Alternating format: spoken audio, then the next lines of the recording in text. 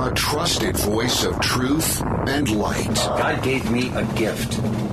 I shovel well. I shovel very well. And a rally point for those who've accepted the reality that they are not sheep. We've got a blind date with destiny. And it looks like she's ordered the lobster. This is the Brian Hyde Show. Well, hello there and welcome to the show. Yep, this is a place where we gather to engage in wrongthink, which, while it sounds really subversive, is really just normal people claiming their freedoms, living their lives as best they can, pushing back against the narratives that are being force-fed to us on a daily basis. You know, one of the most helpful people that I have found in this quest to stay tethered to reality is my friend Eric Peters from ericpetersautos.com. Eric, welcome back to the show. Well, thanks for having me, Brian. And I'm sitting here in my living room being very grateful for the couple of gallons of gasoline that I had in the jug in the garage because the power went out last night. Oh. And if I hadn't had that and if I had to rely on Biden's green energy, right now we wouldn't be talking because the phone would be dead and I'd be freezing because there'd be no heat in the house. Well, congratulations for being prepared. Yes, indeed. And I plan to continue to be prepared, too.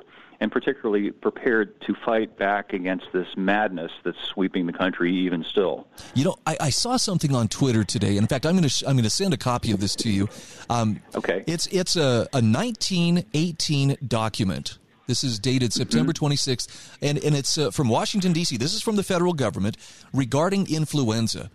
And the crazy thing about this 1918 document on the Spanish flu, you compare that to the fear-mongering claptrap we've had shoved down our throats for the last 2 years. You look at this document and you'll notice the explanations are very clear and rational. People are expected to assume responsibility for their well-being. No threats, no mandates, no political opportunism. The government is just simply advising people based on the best information available at that time. Now compare that and ask yourself, what the hell is going on today? You know, well, that's compared because to that. back in those days, it was about health, and this is about politics/control, which I think by now ought to be blatantly evident to anybody who's giving a fair glance at what's going on now. I don't even know where we can start on this, but let's start with the fact that they're not even trying to claim any longer that the vaccines actually immunize people. So, you know, consider that. So they're pushing a vaccine on people that does not prevent the sickness that they're all up in arms about.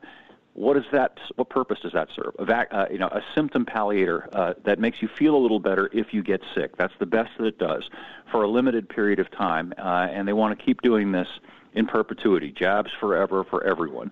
It's madness, and it's not benign madness either because these air quote vaccines also come with serious risks, as we've talked about many times in the past. So you're being told that you must be jabbed with a substance that doesn't immunize you, which doesn't stop the spread, but which could possibly cause serious health problems to yourself, your family, your children, you name it. Now, what reasonable person could say, that seems like a good idea? No, I'm with you there. And yet you look around and, like you just pointed out, Mayor de Blasio is saying, okay, and we're also going to mandate that every private employer has to make sure their employees are vaccinated. They're mandating vaccines for kids ages 5 to 11. It's like the ruling class can't admit that it was wrong in how it responded to this pandemic in the first place. There's that aspect to it, and also perhaps they're just evil. I don't know which it is, or perhaps it's both things together. I wrote an article the other day about a guy I had a conversation with who is in favor.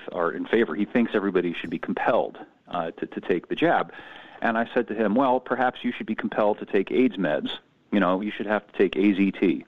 And he drew himself back and said, but I'm not gay. I don't have AIDS. And I said, well, I'm not sick, and I'm not at risk of this sickness either.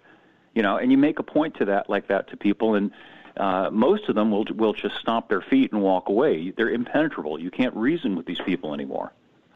No, it's an interesting time, and I admit maybe I was just naive, but Eric, I had this sensation that maybe things were starting to settle down, and that Leviathan that's so intent on bending us to its will appeared to be backing off. But here it comes back, charging full on, and look at the nations that are, putting people under house arrest simply because they won't get an injection. Law-abiding people subject to house arrest. Mm-hmm. What's up with that? Yeah, it's in this country, it's kind of desperate flailing at this point. We seem to have gotten traction, our side of things. The courts have been ruling in our favor. A lot of big corporations have backed down on their prior insistence that everybody would be jabbed. But, as you note, in Europe and in Australia, it has reached a degree of scary insanity that most of us would never have thought possible before. As you say, where not only must you get jabbed, if you don't, they are threatening to haul you off to prison, literally, and put you in a cell if you don't do this, and hit you with ruinous, crippling fines on a personal level. I think in Australia it's $5,000 per offense for noncompliance. I think it's even higher in Austria. And of course, this is unsustainable. This is the kind of thing that nobody can survive in an environment like that. And they're turning an entire class of the population into a ghettoized, set aside pariah class that can be abused officially, legally, under color of law. And curiously enough, it's the same countries that did that 70 years ago. And I don't know whether it's something in their culture that makes it easier for them to slip into that, or it might also be that in most of these countries, I think all of them, the populace is disarmed, and the government knows that, and so they feel emboldened that they can do this without the kind of pushback that I think that they would face here if they attempted to do something similar. I'm looking at a response to the situation that we're in, and this is a website called Jabless Jobs.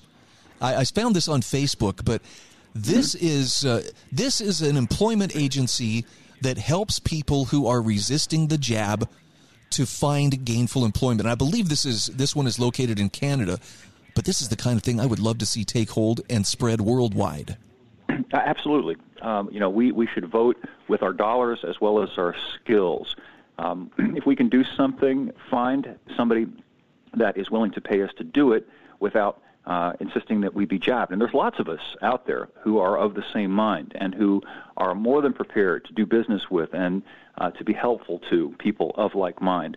And I think you and I have talked about in the past this whole idea of decentralizing and decoupling, of getting away from these centralized structures that can impose tyranny, because as an individual, you and I really can't do much against some gigantic corporate cartel, that has tens of thousands of employees, and we're just one employee, and they can bring to bear all of this money and all of this political influence. But when you're dealing one-on-one, or you're dealing with people in your town that it's an entirely different kind of a dynamic.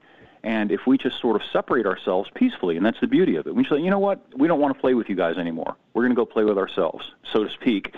And, that ends up working to our benefit in a way that, short of them literally sending out the military and hutting every community in this country, which I don't think they're going to do, it's something that I don't think they have the capability to respond to and to prevent. I'm trying to remember, I think you and I over the years, we've talked about a lot of different aspects of how to stand up for freedom, but I just can't help but wonder if we're reaching the point where those of us who are still determined to be free are going to have to come up with some kind of a secret handshake or something to identify ourselves to the fellow members of the pro-freedom conspiracy. Well, yeah, we kind of had that at the height of the masking madness. If you saw somebody who wasn't masked, that was a pretty good sign that it was a fellow wrong-thinker. Now, of course, it's harder to gauge because you never know if the person just got their jab, whether they are or aren't. But that's the kind of thing that we can do going forward. And I don't think we have to necessarily be furtive about it. We just say, look, just as we choose our friends, we choose our spouses, we choose the people we want to do business with, let's just make that a more conscious principle and simply not have anything to do with people who would tyrannize us. Don't vote for people who would tyrannize you. Don't do business with, banks, for example. My girlfriend and I have been talking about this, doing business with these gigantic banks that are part of this system. Why not instead take our money and put it in the local bank where we maybe know the person who runs the bank and know the people who work there? And because we know them, it's harder to be a cruel and impersonal person when you're dealing with people on that individual level. The corporation, on the other hand, can issue a fatwa from the corporate headquarters in another state, and that goes down the line to the middle managers, the lower-level managers.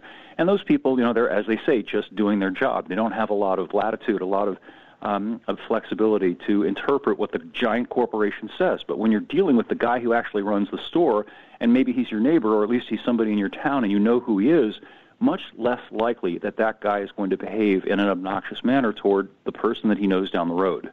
Well, and I agree with you completely. I think we need to build those relationships and build those networks of like-minded people.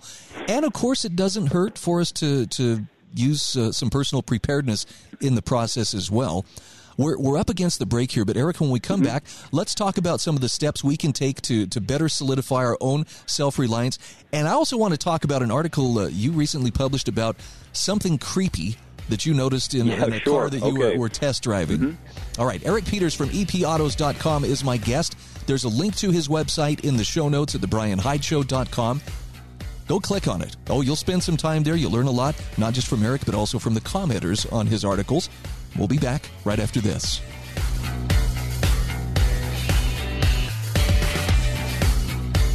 This is The Brian Hyde Show.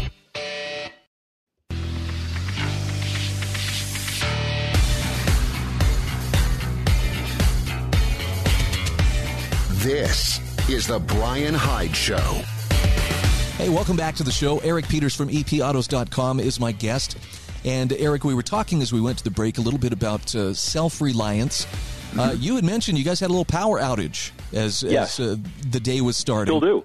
Oh, still. You might be able to hear my generator. You might be able to hear my generator in the background. We had a windstorm last night, and I guess a tree came down or something like that, knocked the power out, and it made me grateful for having the flexibility of gasoline that I have under my control to power my generator, which gives me electricity when the sun isn't shining, like last night, or other unreliable forms of energy aren't available. And we take so much of this for granted, hot and cold running water, the ability to jump in your car and just go to work and get the things that you want, and to have a supermarket where the shelves aren't bare. And I think it's really important that we step back and reflect and think, these are not givens. These are not things that just rain from the sky and don't have, don't that have to be provided somehow by somebody. And if we're not careful, these things could go away, or rather, I think more accurately, they could be taken away. There are people out there who are trying to take these things away from us, and I think we need to stop that. I don't want to sound like I'm conspiratorial, but I'm sure this will to some people. But it looks to me like the current administration is taking deadly aim, particularly at the energy sector, and doing everything in their power to decrease our energy independence, to raise the costs, to make it very prohibitively expensive for people to use fossil fuels. And if it wrecks the economy, well, that's too bad, but, we got to do this to save the planet. Sure, and let's be precise. We're talking about them wrecking our economy. This isn't them bringing everything down around them and themselves, too. What they want to do is impoverish us. They have the political power to dip into our pockets at will, to take and extract as much of our wealth as they like. They're not the ones who are going to be driving around in tiny little electric cars that have a 100-mile range. You'll note that Sleepy Joe is still driving around, or being driven around, I should say, in his 6,000-pound armored V8-powered Chevy Tahoe SUV, or the Beast, the gigantic Cadillac limo. Not very green, and it doesn't have to be, because they've got this limitless, inexhaustible supply of our money. So I think people should consider that. This is about the political elites, not an elite of meritocracy, the political elites who have political power, using their political power to enserf us, to erect a kind of modern feudal system in which most people are in dire straits economically and in terms of the bare necessities of life, food and shelter. And because of that, they're cringing before the elites, which is what they want. They want power. That's what this is all about. It's not benevolent, even though it's couched in benevolent language. But again, notice that the sacrificing is being done by us, not by them. Very true. And again, it's not so much, I don't want to just go out there. I'm not calling for pitchforks and torches. Let's go, throw these bums out in the street. I'm just saying they need to leave us alone, and we will figure things out for ourselves. And if that sounds antisocial, I'm sorry, but I don't want to go down with the ship. Well, I think we should get angry minimally. There's something insufferable. There's something outrageous about a guy who lives in a mansion where the thermostat is kicked up to 75 and who feasts on dinners prepared for him by world-class chefs and doesn't have a worry in the world about anything materially, not because he earned a lot of money, but because he can take a lot of our money, telling us that we've got to tighten our belts, we've got to drive electric cars that we can't afford, we've got to live in urban hive 600-square-foot apartments for the sake of the earth. There's something incredibly, insufferably obnoxious about that, and it makes me mad, and I think it should make us all mad. Hear, hear. Let's talk for a moment about an article that you published, I believe, just today about, it was a couple days ago, Something Creepy This Way Comes. Yeah. You were driving, was it a nice Mercedes? And your camera picked up something. Yeah, I was monologuing about something else in one of the new cars I drive. It happened to be a brand new Mercedes S-Class, and there's a review of that car up on the site for anybody who's interested. But it was curious because as I was monologuing with my little video rig, the camera of the video rig picked up something that my eyes couldn't see in the dashboard of the car. Now, this being a high-end luxury car, it has one of those completely digital dashboards, and it's no longer an analog gauge cluster. Anyway, I noticed these back and forth blinking little lights in the main gauge cluster, and you can see it in the video that accompanies the article. And essentially what that is some kind of a sensing technology that watches you as you drive.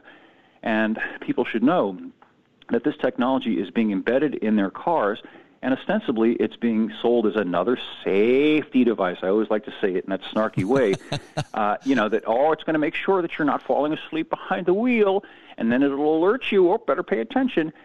Well, what's happening, what's congealing, part of Biden's infrastructure plan, as he put it, there's a line item in there about installing a kill switch in a car, in cars beginning 5 years from now. The kill switch will be if the car decides that you're not safe to drive. Now, of course, they're going to say we're just looking out for distracted and reckless people, drunk people. Well, the car will shut itself off, literally, or pull over to the side of the road and turn off. And the point that I'm making in this is who gets to define what constitutes distracted driving? Well, it's going to be whoever programs the car. And maybe they're going to decide that, you're accelerating too rapidly. You just changed lanes too abruptly. You didn't follow whatever the traffic law is, whatever arbitrary traffic law it is, and the car picks that up and it shuts itself off. That's where this is headed, and this is a real thing. This isn't a hypothesis. This is in the infrastructure bill, and we're this close to seeing it passed. And if it does pass 5 years from now, by the 2026 model year, your car will be whoever controls the programming of your car, which will be the corporations who are doing the bidding of the government in bed together in an incestuous bid to wrest any control over your driving from you. Yikes. I mean, look, I don't go out and just cruise around like I used to just because gas prices are becoming prohibitively expensive, but my car is one of the last places where I still kind of feel free to go chart my own course. I don't want to give that up. Right. Well, they want you to give it up, and they're using this sort of thing to make you want to give it up. They are making driving as expensive and as unpleasant as possible. If you follow my stuff, and so you'll see that I frequently rant about these safety systems that they're putting in cars, which assault you with beeps and buzzers and lights flashing, and lately actually physically attempt to correct your driving. The steering wheel will actually jerk in a different direction if the car thinks that you're not traveling in the right lane, let's say, or you haven't signaled, or it will hit the brakes if it thinks that you need to brake. It makes driving really unpleasant, and that's exactly on purpose. What they want is for you to say, you know what, this sucks. I'm going to give up on this. Bring on the autonomous car, and I'll just sit there in the car, and I'll play on my cell phone and gape out the window as the car takes me to where I want to go. I shared one of your columns from last week with my audience just yesterday about choices made for us. Yep. And it was a brilliant explanation of how you can't even buy the car that you may want to buy, not because legislators, have listened to the people and responded, but just because regulatory agencies have imposed, limitations on what can be made, and that's what the car companies are doing. Yeah, it's very ironic because we'll hear the people on the control freak authoritarian left constantly talk about democracy. We are supposedly in a country where the people get to decide things. Well, that couldn't be further from the truth. The people are denied the choice particularly in this case when it comes to cars, and not by law, not by process. It's not as though we had a plebiscite and the public voted and decided, you know what, all new cars should have airbags, and not just airbags, they should have 6 airbags, and all new cars should have backup cameras, and all new cars should have lane keep assist and automated emergency braking and event data recorders, and little hidden lights and little sensors inside the dashboard that track your eye movements and shut the car off if the car thinks you're distracted. No, what's happened is this federal regulatory apparatus that nobody voted for. Did you vote for NHTSA or DOT? I didn't. Nope. Somehow these agencies just were cast into existence by Congress, which kind of cast off its role to write laws and be held accountable for the laws that it writes to these bureaucracies that are permanent. You can't vote out a bureaucrat, can you? He's there for life. Look at Fauci. And that's a good point. Just issue these regulations, and that's what determines what we get to have, and that means we get to have less and less. Eric, I'm afraid we got to stop here. Thank you so much for being my guest, though. I'll send my listeners to your website via the link in today's show notes. Thank you, Brian. This is The Brian Hyde Show.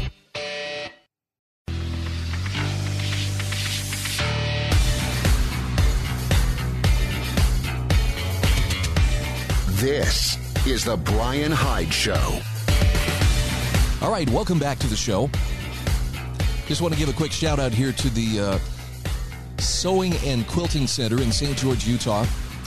This was a business started back in 1984. It's only changed hands twice. It is still a family-owned, family-run business. Teresa and Eric Alsop are the current owners. And if you have anything to do with sewing, with embroidery, with quilting, this is a place you should know about. I have this hunch, and you know, I'm not trying to proclaim doom here. Well, you know, things are going to be so bad. People will be making their own clothes. But if you're watching prices go up, and I know we all are, we're looking at, you know, the cost of every consumer item going up because of gas prices and inflation. And let's just say economically, I think it would make a lot of sense to have the capability of either making or fixing your own clothes. Plus, it's just a fun hobby, and some truly creative people have just excelled at this. So if you'd like to find out more, please go to either go to their store, 779 South Bluff Street, or you can just click on the link in my show notes at thebrianhydeshow.com. That's Sewing and Quilting Center in St. George, Utah. All right, let's talk a little bit about let's talk about the reimposition of masks. Let's talk about the lockdowns. Let's talk about putting people in containment or quarantine facilities. I don't know about you, but I actually had a sense that, you know, it felt like things were starting to slide back towards some sense of normality. And I think we would be there. Not to, you know, totally back to the way things were, but I think we would mostly be, you know, back to living our lives and not worrying about, oh boy, another mandate, another demand, you know, that you have to do this. But the people in power just cannot admit that they were wrong in how they responded to the pandemic. All the lockdowns, all the mandates, all the things they did to control people and to make through behavior, we're going to make this virus do what we want it to do. It didn't work. Probably the best example of this is you look at very, very highly vaccinated countries like Iceland, like Israel, just to name a couple, are having terrible breakthrough infections even among the vaccinated. So, you know, the ones that are locking it down hard, Germany, for crying out loud, they flattened the curve all right, but they did it along the wrong axis. And yet there's no capacity on the part of those who are in authority to say, oh, we were wrong. And I get it. You know, I mean, I understand. There's the liability standpoint. If we say that we were wrong, why, there's going to be class action lawsuits and people are going to sue us into the Stone Age. And while I can understand that measure of self-preservation that says, I don't want to be sued into the Stone Age, I also think maybe you guys deserve it. Because it's not like there weren't voices that were saying, you know, don't do this. Let's look at how we have handled viruses over the last 100 years, and let's not abandon what has worked. But that's exactly what they did. And the crazy thing about it right now is the systems and the people who want so badly to rule us, they just can't admit they were wrong. They're struggling to cover up the reality of how wrong they were. Got a great article here from Jordan Schachtel. And it's titled, "The War on a Virus Has Resulted in Colossal Failure." And the ruling class is determined to cover up this undeniable reality. He says the war on a virus is long lost, and the sunk costs keep piling up. Now, whether you believe this was all to bring about a great reset or some of the actors involved genuinely wanted to stop a virus, the result is now clear. He says the war on COVID-19 is over, and it has resulted in colossal loss. Not a single battle was won. They lost the war. They know they lost the war. And now the losing side of the war, this global elite, is attempting to cover up this reality by any means necessary, even if it means dragging the entirety of humanity down with them. And he links to a YouTube video of Australia's COVID internment camp, Howard Springs. Hey, it's a pretty nice looking camp. Those are pretty, this doesn't look like, the barracks and the various, ugly, utilitarian buildings you would see in a concentration camp, but it is a concentration camp. It's concentrating people who are either at risk or unvaccinated because the government says they need to be concentrated in here and not free to roam throughout the public. I don't know. We've heard of this before, but nobody wants to believe that what was put down 80 years ago is somehow trying to make a resurgence. Well, history may not repeat itself, but it definitely rhymes. And there are a couple great videos in Jordan Schachtel's article that will help point this out, as well as a great link to an article from Zero Hedge, disturbing confrontation inside Australia's gold standard COVID internment camp. Now, I know this sounds like the stuff of fantasy, right? Doesn't this sound like Alex Jones should be the one shouting about this? But it's real. And the crazy thing about it is Australia being a first world country, why don't you hear any of the world leaders from any other first world countries looking at this and going, hey, that's a little bit too much. That's taking it too far. Why won't they say, that is absolutely off the table? I mean, I'm making a guess here, but my supposition is because they're probably looking to see if it will work and if it's something they might implement themselves. I mean, for crying out loud, you now have movement passes for 5-year-olds in New York City and San Francisco, prison for the non-compliant in Austria and Germany, detention centers for troublesome citizens in Australia and New Zealand. Jordan Schachtel asks, what do all of these places have in common? Well, first and foremost, as his readers now well know, none of these measures was backed by any legitimate scientific precedent. The global elite forcibly drafted billions of people into fighting a war on a virus, and that war has been an abysmal failure. And now, almost 2 years into this war, the ruling class won't give it up. Far from surrendering this unwinnable war, the generals of this struggle have decided to bring us down with them into colossal defeat. And here he links to a tweet about New York City's mayor, Bill de Blasio, announcing new COVID-19 protections for New York City. Oh, great. He's protecting them. Let's see. What is he going to do? Oh, a vaccine mandate for private sector employees. Vaccine proof for indoor dining, fitness, and entertainment required for children ages 5 to 11. And then there's another tweet about Austria, where the unvaccinated will be formally asked to get vaccinated starting February 15th. Those who fail to comply 1 month later will face penalties, according to a draft law in Austria. Penalties for noncompliance, €600 every 3 months. Maximum penalty, €3,600. Failure to pay results in prison sentences. Yeah, don't ever try to convince me that the state it's a reasonable. It's an organization that's helping us get things done without resorting to the brutish nastiness of, cavemen clubbing each other over the head.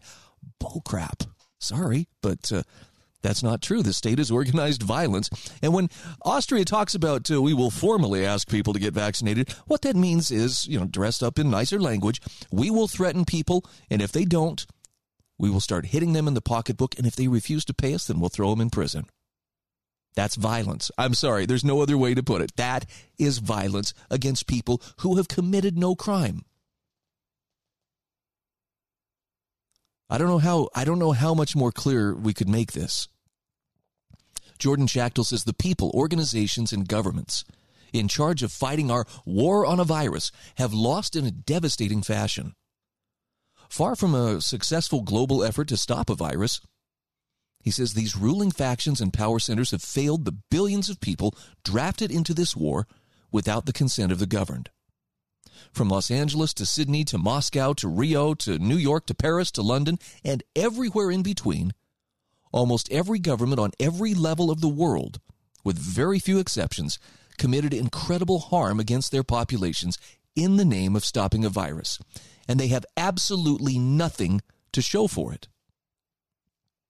They threw every public health expert class instrument in the book at the COVID-19 pandemic, and nothing worked. But the people in charge don't want to be blamed for the chaos they wrought. That's bad politics. It's not an ideal situation for those who believe that they are the personification of science itself. So instead of admitting to gross, criminally negligent, and now purposeful failure, these maniacal saboteurs are doubling, tripling, and quadrupling down on sunk costs for the masses, says Jordan Schachtel. He says the elites know nothing is working, but they'd rather take everyone down with them than admit to wholesale failure. We're going to come back to his article in a few moments. It is linked in the show notes at thebrianhydeshow.com. Look, my goal here is not to make you feel sad or angry or anything like that, but this is a reality that has to be faced, and the sooner we face it, the better. This is The Brian Hyde Show.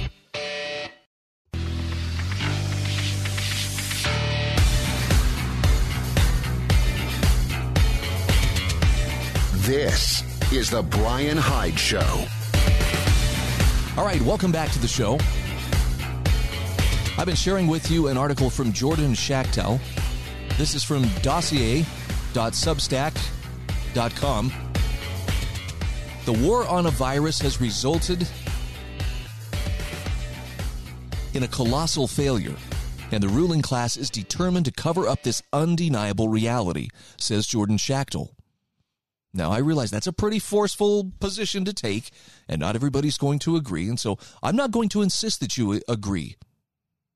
But I am going to ask you, take a look at some of the evidence that he presents here, and just see if he doesn't make a pretty strong case here that the people, the organizations, the governments in charge of fighting this war on a virus have, in fact, lost and have nothing to show for the exceptional harm that they have committed against their populations.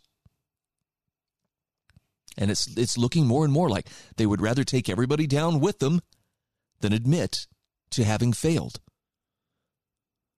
I guess I just watched the movie 10,000 BC last week. My family and I sat down and watched it. It's a great flick. If you haven't seen it, it's very worthwhile.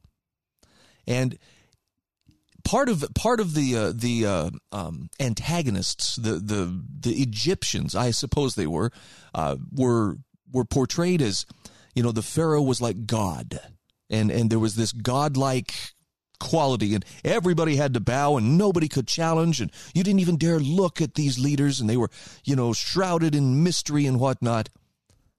And everybody believed it, and thousands of slaves behaved right up until the moment that one of them threw a spear right through the belly of this demigod who was ruling over them. And at that point, it became very clear. They're just people, subject to human nature, just like us, fallible, just like us. But it's that air of infallibility that the ruling class really likes to milk in order to keep us in awe of them, in order to keep us in thrall to them and obedient. Look, Jordan Schachtel points out the masks failed. The lockdowns failed. Every single overhaul of society to accommodate the safety regime failed. And he says now it's becoming pretty clear the big pharma mRNA injection regime failed too. The people did not fail the ruling class. Whether we like it or not, the people complied en masse. According to so many metrics, compliance with these pseudoscientific measures was off the charts. Almost everyone wore the masks. Almost everyone stayed in their homes to stop the spread. An estimated 8+ billion COVID shot doses have been administered. Citizens across the world placed overwhelming virtual blind trust in these governments to protect them from a virus. And it didn't work.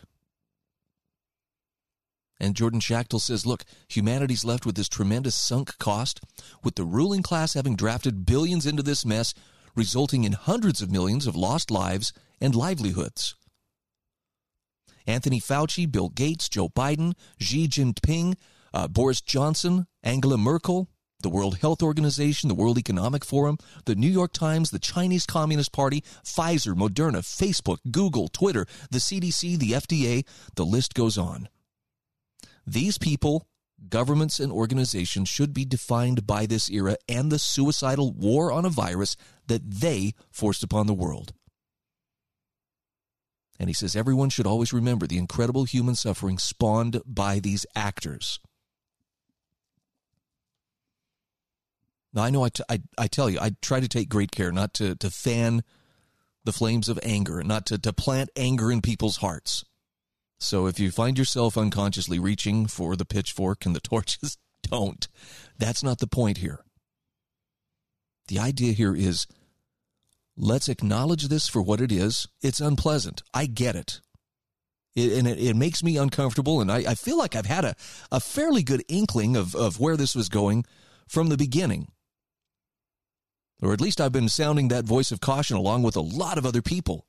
Let's not leap here before we really are sure what we're jumping into.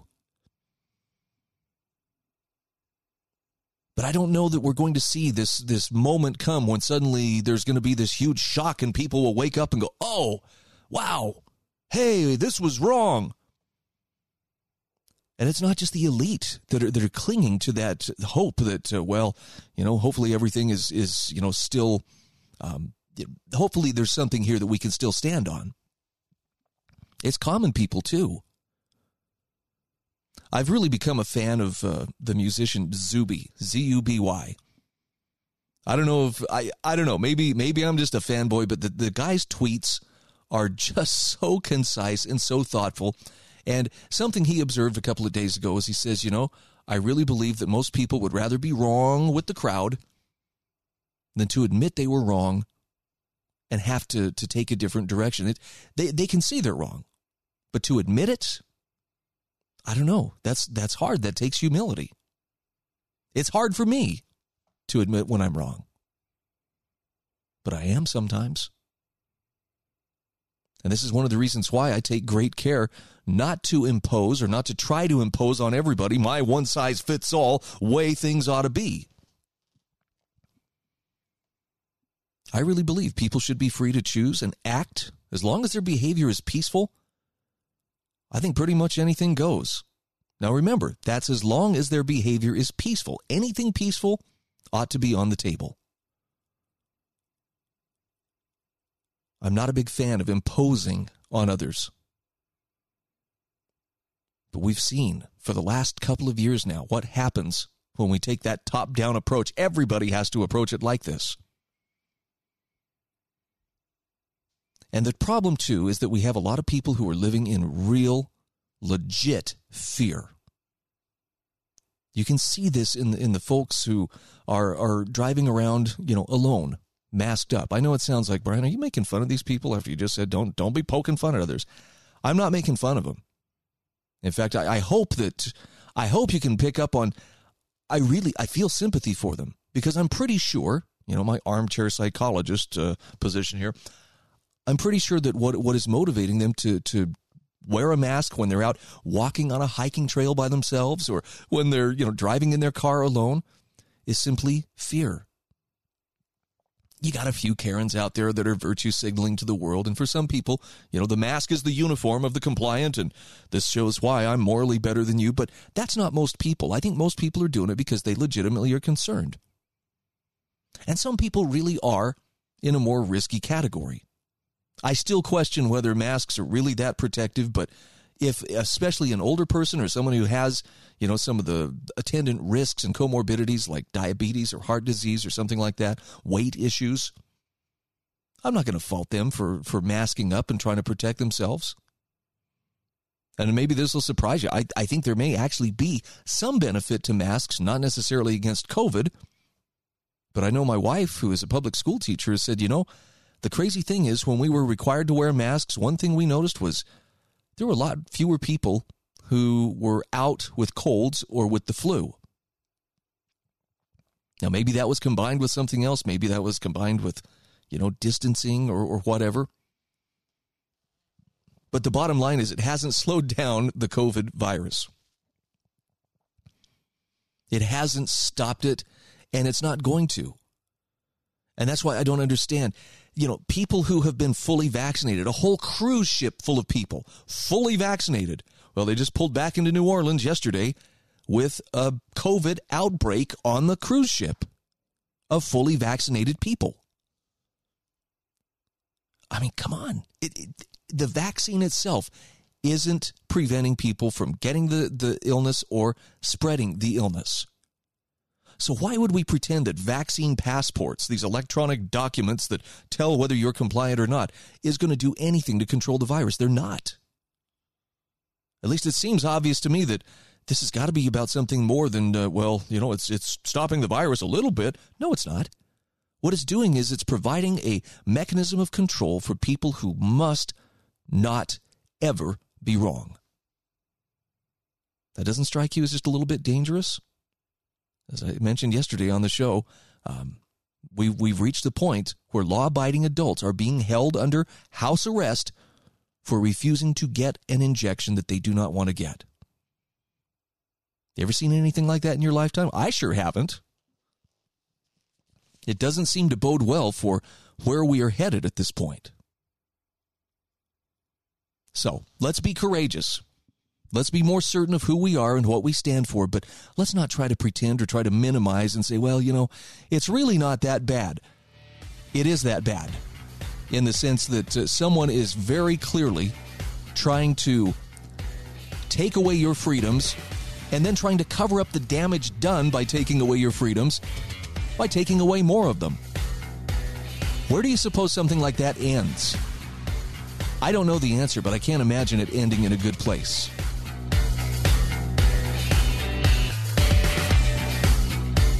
This is the Brian Hyde Show.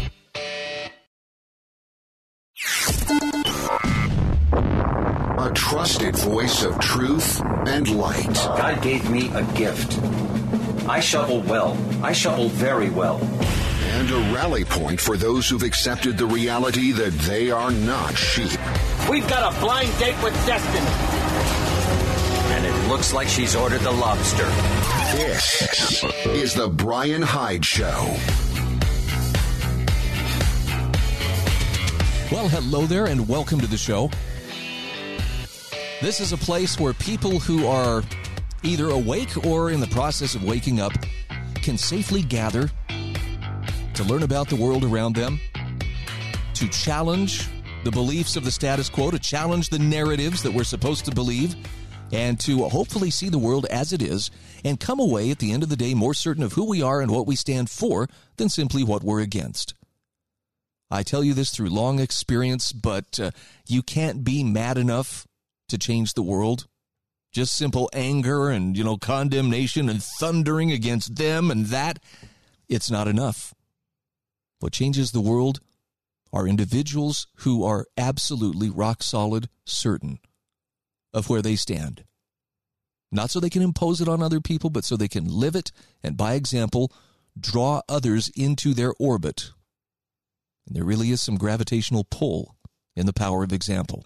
Anyway, thanks for joining us. Our program is brought to you by GovernYourIncome.com, Sewing and Quilting Center in St. George. Also, HSLammo.com, the Heather Turner team at Patriot Home Mortgage in St. George, LifesavingFood.com, and MonticelloCollege.org. So, in the other hour of the show, I talked about avoiding reality, particularly how the ruling class is struggling to cover up the reality of the fact that they have lost the war against COVID. They can't admit they're wrong. That might shake our faith in them. We might say, well, you know what? These guys were totally wrong. Why would we follow them? That's a threat to their position of power. So it's a little bit dangerous. But there's another example of avoiding reality, and this one I think we ought to pay pretty close attention to. That's what's happening and what's being done to our economy right now.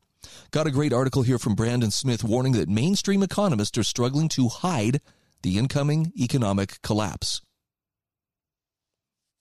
Brandon Smith says, for many years now, there's been a contingent of alternative economists working diligently within the liberty movement to combat disinformation being spread by the mainstream media regarding America's true economic condition. Our efforts have been focused primarily on the continued devaluation of the dollar and the forced dependence on globalism that has outsourced and eliminated most U.S. manufacturing and production of raw materials. Now, he says the powers of devaluation and stagflation have been present since 1916, when the Federal Reserve was officially formed and given power. I think it was actually 1913, but let's not quibble. But the true impetus for a currency collapse and the destruction of American buying power began in 2007-2008, when the financial crisis was used as an excuse to allow the Fed to create trillions upon trillions in stimulus dollars for well over a decade. Now, the mainstream media's claim has always been that the Fed saved the U.S. from imminent collapse and that the central bankers are heroes. After all, stock markets have mostly skyrocketed since quantitative easing was introduced during the credit crash, and stock markets are a measure of economic health, right? Well, Brandon Smith says, look, reality isn't a mainstream media story. The U.S. economy isn't the stock market. All the Federal Reserve really accomplished was to forge a devil's bargain, trading one manageable deflationary crisis for at least one, possibly more, highly unmanageable inflationary crises down the road. Central banks kicked the can on the collapse, making it far worse in the process. Now, the U.S. economy in particular is extremely vulnerable right now. Money created from thin air by the Fed was used to support failing banks and corporations, not just here in America, but also banks and companies around the world. And because the dollar has been the world reserve currency for the better part of the last century, the Fed has been able to print cash with wild abandon and mostly avoid inflationary consequences. This was especially true in the decade after the derivatives crunch of 2008. Why? Well, the dollar's global reserve status means dollars are likely to be held overseas in foreign banks and corporate coffers to be used in global trade. However, there's no such thing as a party that goes on forever. Eventually, the punch runs out and the lights shut off. If the dollar is devalued too much, whether by endless printing of new money or by relentless inflationary pressures at home, all those overseas dollars will come flooding back into the U.S. The result is an inflationary avalanche, a massive injection of liquidity exactly when it will cause the most trouble. And the warning that Brandon Smith is offering is that we are close to this point of no return. And here he explains the difference between a crisis and a real crisis. Brandon Smith says, as I have said for some time, when inflation becomes visible to the public and their pocketbooks take a hit, this is when the real crisis begins. A catch-22 situation arises, and the Fed must make a choice. Number one, to continue with inflationary programs and risk taking the blame for extreme price increases.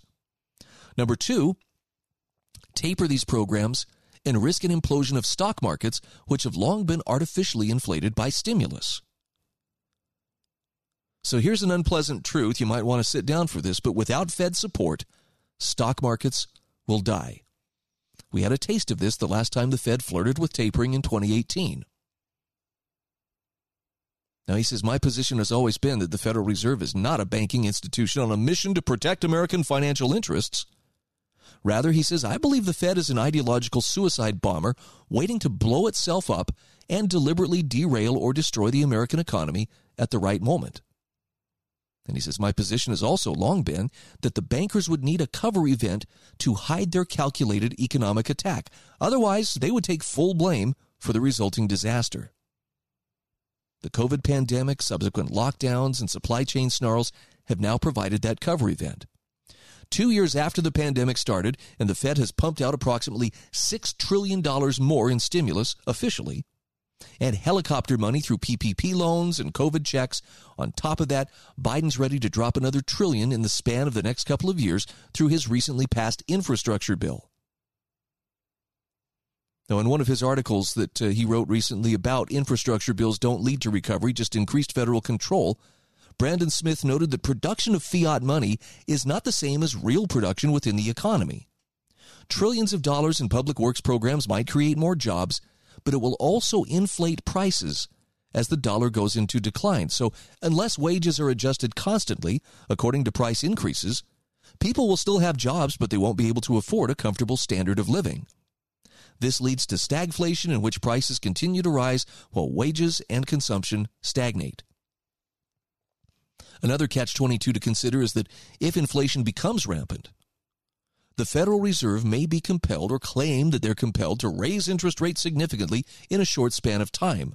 Now, that would mean an immediate slowdown in the flow of overnight loans to major banks, an immediate slowdown in loans to large and small businesses, an immediate crash in credit options for consumers, and an overall crash in consumer spending. You may actually recognize this is the recipe that created the 1981-82 recession, third worst in the 20th century. In other words, the choice is stagflation or deflationary depression. And he says it would appear the Fed has chosen stagflation. We've now reached the stage of a game in which stagflation is becoming a household term, and he says it's only going to get worse from here. Now we talk lies, damned lies, and statistics. According to official Consumer Price Index calculations and Fed data, we are now witnessing the largest inflation surge in over 30 years. But the real story is much more concerning. CPI numbers are manipulated and have been since the 1990s, when calculation methods were changed and certain unsavory factors were removed. If we look at inflation according to the original way of calculation, it's actually double that reported by the government today. In particular, necessities like food, housing, and energy have exploded in price, but we are only at the beginning. He says, to be clear, Biden's infrastructure bill and the pandemic stimulus are not the only culprits behind the stagflation event. This has been a long time coming. It's the culmination of many years of central bank stimulus sabotage and multiple presidents supporting multiple dollar devaluation schemes. Biden simply appears to be the president to put the final nail in the coffin of the U.S. economy. Or perhaps Kamala Harris. We'll see how long Biden maintains his mental health facade. But how bad will the situation get? Well, Brandon Smith says, I think most alternative economists have the situation called it correctly in predicting a collapse. He says that's not too strong a word for describing what's coming. It's often treated as a loaded term, but he says, I don't know what else you could call the scenario that we're facing. The COVID lockdowns, the battle over vax mandates have perhaps distracted Americans from an even larger danger of financial instability. But he says that fight is important and must continue. But he also says stopping the mandates does not mean the overarching threat of economic chaos goes away, and both serve the interests of central bankers and globalists. Got a link to Brandon Smith's article in the show notes. We'll come back to it just the other side of this commercial break.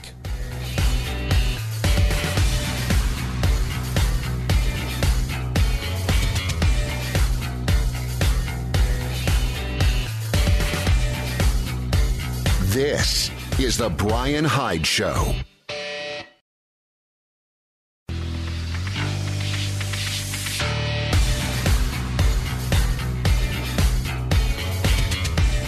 This is The Brian Hyde Show. Hey, welcome back to the show.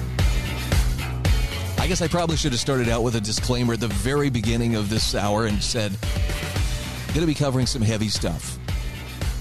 If you got your mood elevators close by, you might want to grab a handful. This is tough stuff to face, but I think we're grown-ups. I think we can do this, and we can figure a way out. But we can't solve problems if we pretend, hey, that's not even happening, man. Blah, blah, blah, blah. I don't see anything. I don't hear anything. By the way, one of my sponsors is lifesavingfood.com. And regardless of whether there's stormy seas ahead or it's smooth sailing, it's always a good thing to have some provisions put away for a rainy day. Lifesavingfood.com can help you with that. Look, whether your needs are big or small, you're getting started on a food storage program, or just adding to an existing one, you will find things that will be immensely helpful, from 72-hour kit-sized, food storage packages to, big, let's feed the whole family for a year to come packages. The best thing is you'll get a 25% discount because you are one of my listeners. And that's just a nice gimme from lifesavingfood.com. Use my name, my last name, Hyde, Hyde, as your coupon code at checkout. Save a cool 25%. You can find a link in the show notes to get you connected up with lifesavingfood.com. So I'm sharing this article from Brandon Smith. It says that mainstream economists are struggling to hide the incoming economic collapse. I mean, come on. We've had people telling us, inflation's really not that bad. It only affects the rich. You and I know better, though, right? Every time you and I go to the grocery store, do we not feel a little sense of sticker shock? Well, maybe I'll just grab a nice pork roast. It's like a gut punch. $20 for a simple pork shoulder? Yep. And that's not to mention everything else, everything on every store shelf going up. We're seeing the dollar buying less and less. I really feel for the people who are on fixed incomes because I think they're going to pay the highest price. But it's not just a matter of stopping, the COVID mandates. There's a lot of backstory here involving central bankers and globalists. In fact, Brandon Smith points out some of the key policies within the literature for the Great Reset and what the World Economic Forum calls the Fourth Industrial Revolution include things like universal basic income, or UBI, the sharing economy, and eventually a global digital currency system using the IMF's special drawing rights basket as a foundation. Essentially, he says it would be a form of global technocratic communism. And if you enjoy individual freedom, being forced into total reliance on the government for your very survival does not sound appealing. Now, to obtain such a system would require a catastrophe of epic proportions. The COVID pandemic gets the globalists part of the way there, but it's obviously not enough. COVID has not convinced many hundreds of millions of people around the globe to give up their freedoms for the sake of security. But Brandon Smith suggests maybe a stagflationary collapse will accomplish what COVID has not. He says accelerated price spikes in necessities, including housing and food, will generate mass poverty and homelessness. There is no chance that wages will keep up with costs. The government might step in with more stimulus to help major corporations and business increase wages, but this would basically be the beginning of a universal basic income, or free money for everyone, and it would only cause more dollar devaluation and more inflation. Now, they could try to freeze prices, as many communist regimes have done in the past, but this only leads to increased manufacturing shutdowns because the costs of production are too high and the profit incentives too low. So he says, I suspect that the establishment will bring back regular checks, like the COVID checks, for the public now struggling to deal with the ever-increasing expenses and uncertainty, but with strings attached. I mean, you saw this coming, right? Don't expect a UBI check, for example, if you refuse to comply with the vax mandates. If you run a business, don't expect stimulus aid if you hire non-compliant workers. UBI gives the government ultimate control over everything. And a stagflationary crisis gives them the perfect opportunity to introduce permanent, universal basic income. Brandon Smith says the mainstream can no longer deny the fact that stagflation is happening, and it is a threat.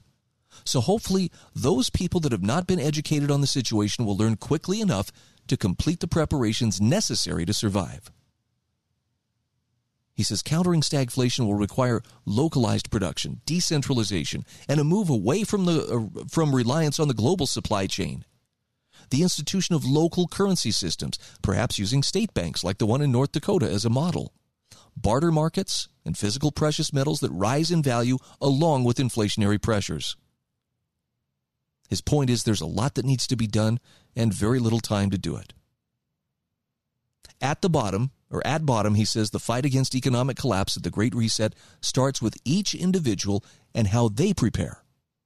Each person caught by surprise and stricken with poverty is just another person added to the hungry mob begging the establishment for draconian solutions like universal basic income.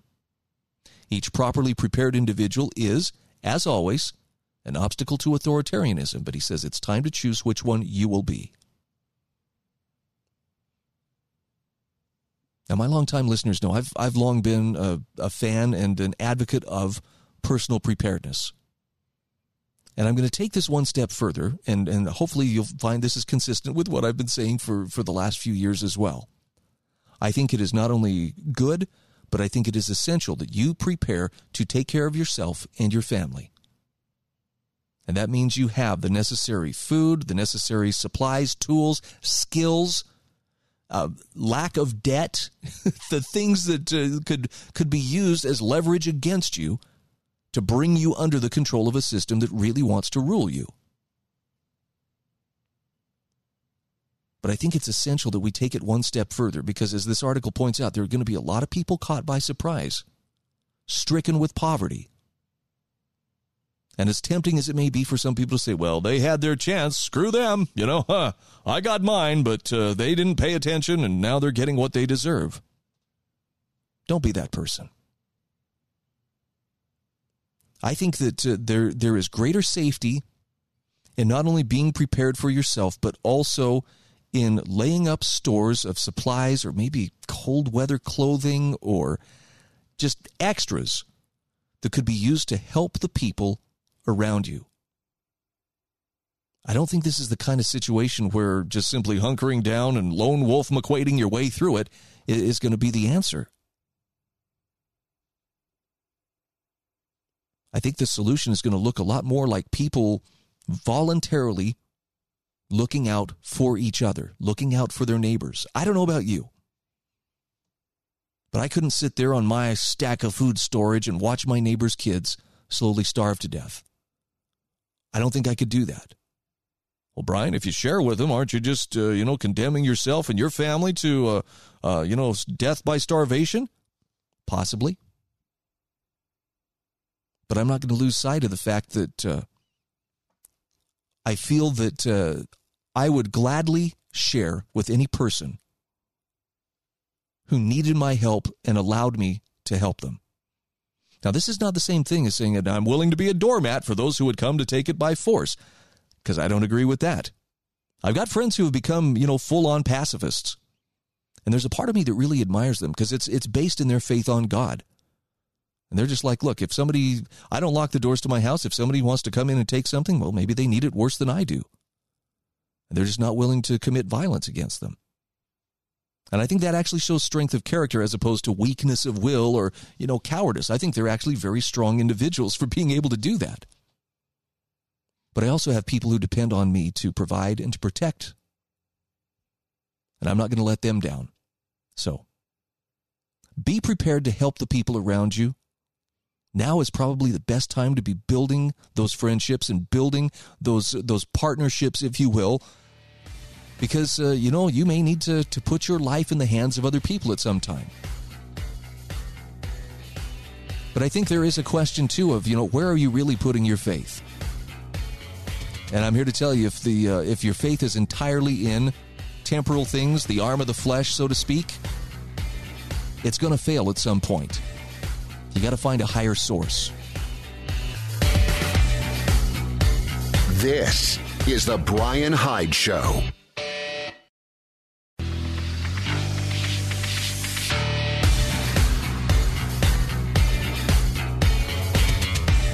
This is the Brian Hyde Show.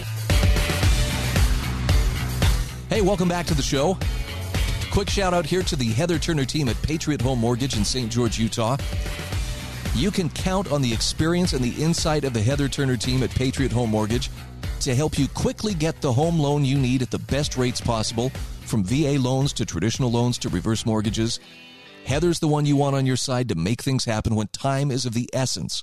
So if you are anywhere within the state of Utah looking to either refinance your home or to get a home loan, talk to the Heather Turner team at Patriot Home Mortgage. Call her at 435-703-4522.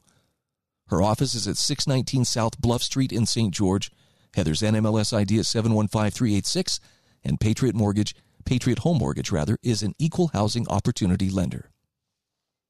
I want to talk a little bit about status. If you're determined to find lasting happiness through your life's journey, one of the things you're going to have to learn how to do is strip status from your thinking. Now, Paul Rosenberg is one of those people who I think has an excellent take on status and human nature.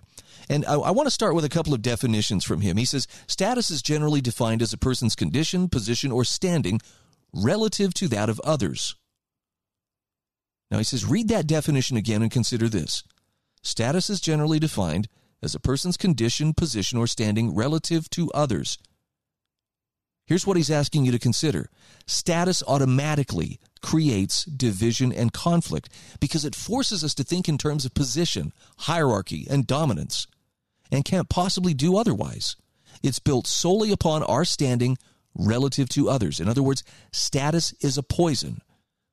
It causes us to think of others as adversaries and to compulsively compare positions.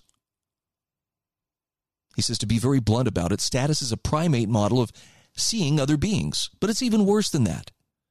Not only does status poison our interrelationships, it poisons our self-image because it requires us to think of ourselves as either above or below every other person. So here are the two central problems with status. Status is plainly irrational. We're massively complex beings, at the same time better and worse than the next person in a dozen ways. Secondly, status forces us to see each other as adversarial. Status seeds hate, malice, and war. So it's kind of an evolutionary hurdle is what he's saying here. And the ruling systems of this world are incarnations of status. They are status made flesh, to paraphrase a famous scripture. That's a primary reason why the world is perpetually at war. The very model on which our society is built sets man against man, group against group, automatically and unavoidably. It's something that's been trained into us for dozens of generations. It's something that's influenced us all of our lives, but it's not us. Status, he says, is a rather dirty and old habit. Now, the good news is individual human beings tend to transcend status fairly well when they exert effort on it. For instance, they learn to drop the concept among people they love. And therein lies the proof that status isn't really what we're about. We're better than status. And even human beings who are immersed in the poisonous, persistent mindscape of status can still demonstrate love and charity. The good news of that is human nature is better than we thought it was. Now, when he wrote that article, and I believe the first one was published back in like 2014 or something like that. Hang on a sec, I'll give you an exact date. I have the technology. It's 2015. Okay, December of 2015. When he first wrote that commentary, he got some pretty good pushback. But he says, I'm going to double down, as people like to say these days, and return to status. And some thoughts on this. And he says, one of the reasons I'm doing this is because I've been studying about Jesus. And he says, one of the things I've become clear on while doing this work has been Jesus' strategy for getting his people, or getting his teachings rather, to the people of Israel. And a major component of that strategy was to avoid any mixture of status with his personal image. Now listen to this take. Paul Rosenberg says, Jesus fought to maintain his mind slot as an outsider and a non-powerful person. If he had allowed himself to become famous, people would have believed him for the wrong reasons. So to whatever extent they believed him, because he was a famous healer or whatever, the degree of internal changes that his believers bore would be that much reduced. And people being changed on the inside was more or less the only thing that Jesus really cared about. Now, he says the details on this are going to have to wait till his work is published, but he says, I'm quite firm on the conclusion, and he says, I think it was a stroke of genius on Jesus' part. Status, you see, poisons more or less everything it touches, because it requires us to look at our condition, position, or standing relative to that of others. Status forces us to think in terms of position, hierarchy, and dominance. It causes us to think of others as adversaries, to compulsively compare positions. That's not a healthy thing. So he says, to be very blunt about it, status is an archaic, barbaric model of seeing other beings. But it's worse than that. It requires us to think of ourselves as above or below every other person. That's not a way to be happy. So he says, if humanity is going to rise as a species, we have to transcend status. And until we do, humans will continue to think in conflict-centered terms. Human history will remain centered on conflict. Paul Rosenberg says status is a continuous belief in man versus man, a rather hypnotic belief, really. And it makes little difference whether we see ourselves on the above or below side of the exchange. If we're above others, then we're given to arrogance and abuse. And if we're below others, then we're given to resentment and lashing out. But he says both errors lead to inner decay and outer conflict. He says our present world is dominated by status-based structures. Whether kingdom, democracy, or whatever, status-based structures set one man or group of men above all others. People of a higher position collect the production of the lower people, issue edicts for them to obey, and punish those who do not. In other words, the ruling systems of this present world really are the incarnation of status, and that's the reason why you constantly see group against group, man against man. He says individual humans are able to transcend this status fairly well. But he says it's time to start stripping that status from our minds. This is one of the reasons why in the last segment I was talking about, being prepared is great. And there really is peace of mind in knowing that, we may not be able to prepare for everything, but to have that can-do attitude and to have that mentality of, we'll figure it out. That's great. But it's also a good thing to be thinking in terms of, how can I help those around me? I mean, I think about the parable of the Good Samaritan. And, I don't want to turn this into Sunday school here, but there's a great lesson about status in that story. If you think about it, when Jesus told the parable of the Good Samaritan, he talks about the Israelite who was wounded and left by robbers laying alongside the trail. The first two people who came by were people of status. In other words, they were among the in crowd. They were among the people who society would look up to. But they were the ones who passed by. And along comes this Samaritan who, culturally was at odds with this Israelite, but who had compassion on him and took care of him, and took him and found lodging for him and treated his wounds and paid for him to be fed. Now, that parable was given in response to, well, who is my neighbor or who is my brother?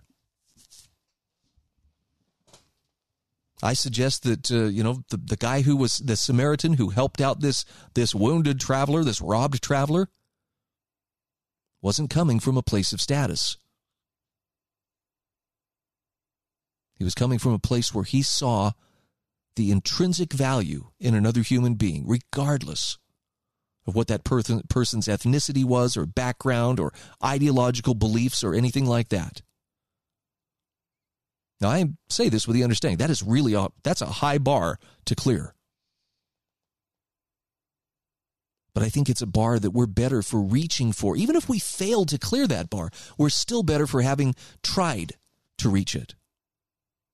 And I'm certainly not perfect at this, especially behind the wheel. It's pretty hard to think charitably when somebody cuts you off in traffic. But I'm thinking that peace of mind, and I mean real peace of mind, in the days ahead is going to become very dependent on our ability to see other people, not as adversaries, not as, somebody who we're, in competition with for status, but as fellow children of God, as fellow human beings who have value and who are worthwhile.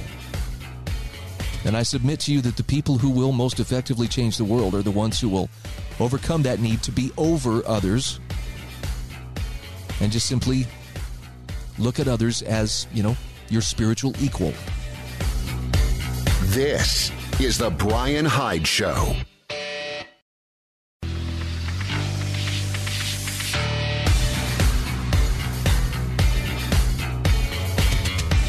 This is the Brian Hyde Show.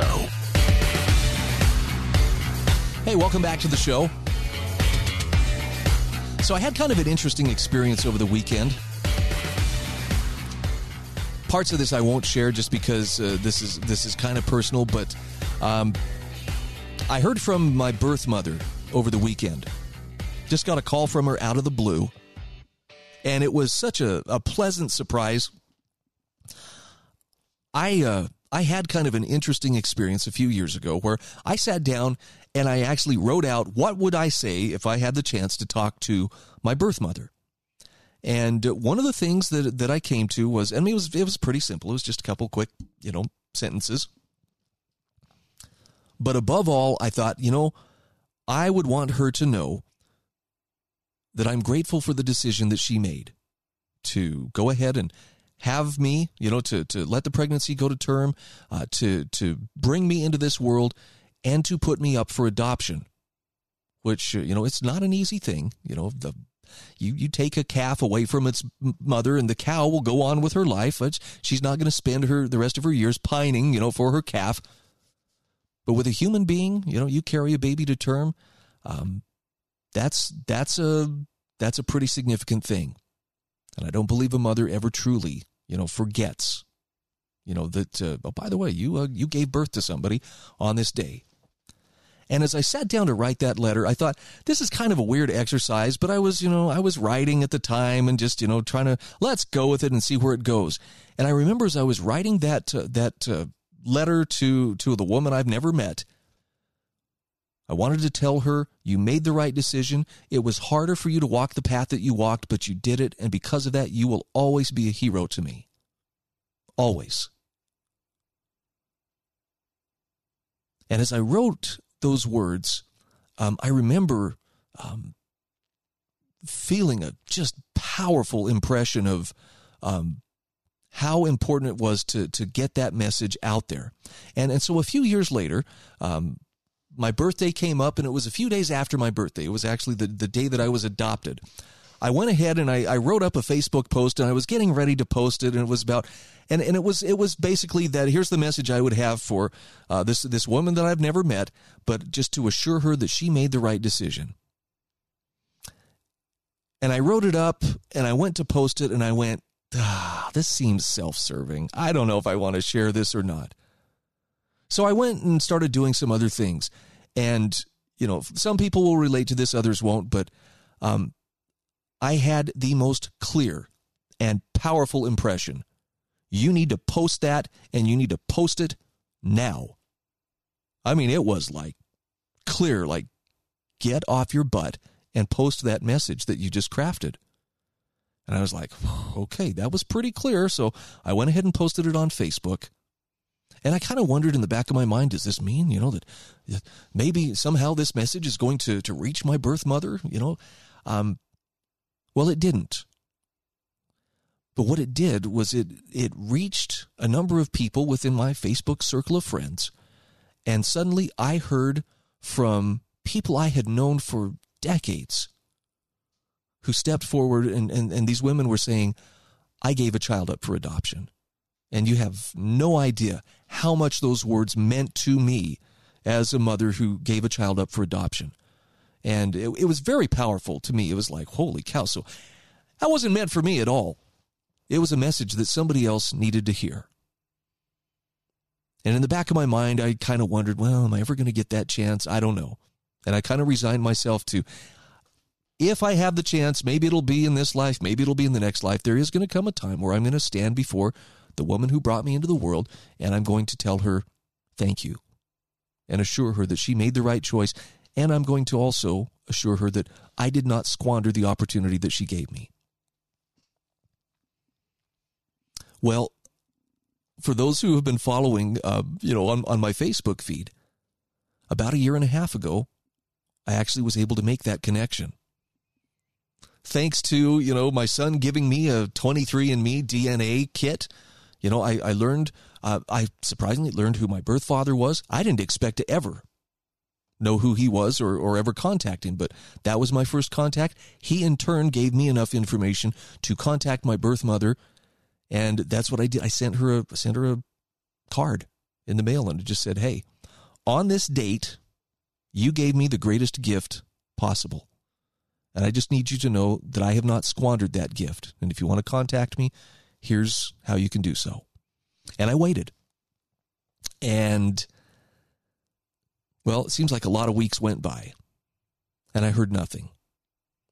And then one day, out of the blue, I get a phone call from a very pleasant man by the name of Greg, who it turns out is my half-brother. That started the ball in motion. Long story short, I did have the chance to talk to my birth mom. Her name is Mary, and had the chance to give that message to her. Now, the twist to this is Mary has been in a state of cognitive decline for some time. And so it could be a little bit confusing. And there's been times when I've met with her where the recognition wasn't quite there, but I've also had a couple of conversations with her that were just incredibly lucid. And I'm sharing this with you, well, for a couple of reasons. Number one, I was able to deliver that message, and the greatest blessing of being able to deliver that message to her was to hear her relate to me how that freed her from guilt, shame, sorrow that she had carried for all these years. And she also said, I look at the kind of person you've become, and I know people who don't like me are like, yeah, we've seen that too. But she says, I see what you've done with your life, and I'm convinced that I did the right thing, and I'm grateful that I did it. So I feel immensely blessed for having had the opportunity to make that connection, to give that message to her, and to see healing take place. And by the way, it's opened up a new dimension of my life that I never even knew I really wanted to look into. It's been amazing. It's been a blessing at every level. But I bring this up in part because right now there is a very big row developing in the Supreme Court over Roe v. Wade.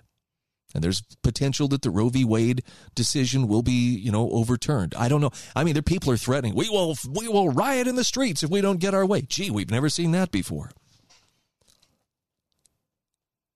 But I look at the courage that Mary had in making the decision to give me up for adoption.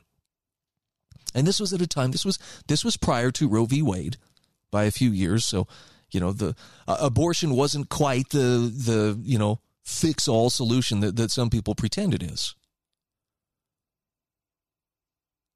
But it was still available for people who wanted it, people who wanted to avail themselves. They could find a way. They could go to a neighboring state. They could find some way to make it happen. I'm really grateful that she did not lean in that direction. There was that was at a time where the focus was still on the innocent life that would be lost, as opposed to simply, we must uphold the mother's reproductive rights at all costs. And I'm watching this case, it's not like it's taking all of my time, but I'm watching this case of Mississippi arguing for the right to set its own abortion laws, before the U.S. Supreme Court. They were making this argument actually last week. And it's possible this may set off some really big shockwaves throughout America, culturally, societally, politically. It's a huge hot button issue. I think it was Rush Limbaugh back in the 90s used to talk about in his book. See, I told you so. He talked about how abortion would be the catalyst for our next civil war. Now, see, I don't believe we had a civil war in the first place. We did have an attempt at secession, much like we saw the colonies do from Great Britain, but it wasn't two entities fighting over the control of the same government. This one, I think, potentially this could be one of those flashpoint issues that could bring about such a conflict. And it wouldn't be the only cause of the conflict, just like slavery wasn't the only cause of the war between the states. But it definitely plays a role. So I share this story with you to illustrate, look, it's an imperfect world. And even when people make mistakes, I still believe that every mistake brings with it the opportunity for redemption and for personal growth. So when people argue that, well, the best thing to do for everybody involved is to, snuff out the life that's inconvenient, you're going to have a hard time convincing me of that just because of the experience that I have had firsthand in seeing how lives have been challenged and then ultimately blessed by making the decision to give others a chance to be parents. So let me be on the record here as being very pro-adoption, as well as very grateful for those who make that choice. And here's hoping the right prevails. This is the Brian Hyde Show.